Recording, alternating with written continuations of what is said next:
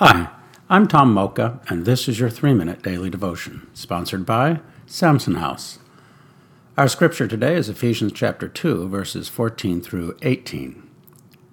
For he himself is our peace, who has made the two groups one, and has destroyed the barrier, the dividing wall of hostility, by setting aside in his flesh the law with its commands and regulations.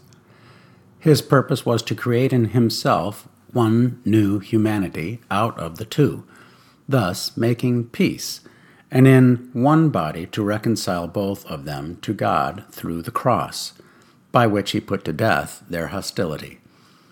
He came and preached peace to you who were far away, and peace to those who were near.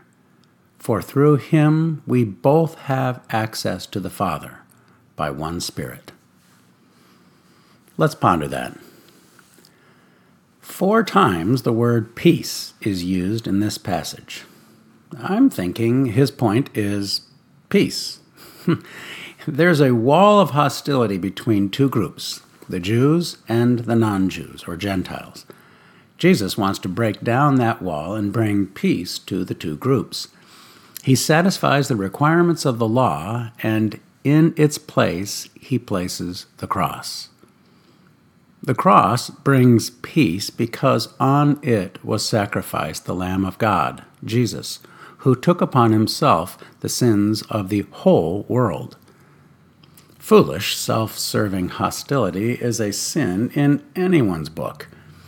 We see it all the time, all around us, even today. Not just differences of opinion, but outright hostility, whether it is between Muslims and Jews, or Christians, Republicans and Democrats, or those who believe in global warming and those who deny it. When the differences reach the level of hostility, it is wrong. Just recently, we've seen riots in the streets and violent protests, often with hate-filled posters and effigies burned in vitriolic anger. We can all agree a little peace and unity would be a welcome thing. So, how can peace finally be realized? The answer is access to the Father.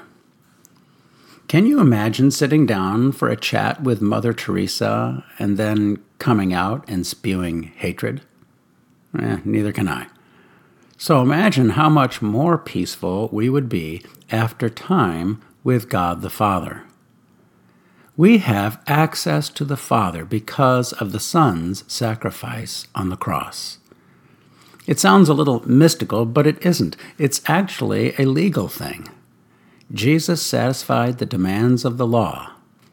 Anyone who puts their trust in him, whether Jew or Gentile, will be united with the Father. Therein lies the key to world peace. How can we pray about that? Well, today, let's pray for peace. Amen. Thanks for listening, and have a great day.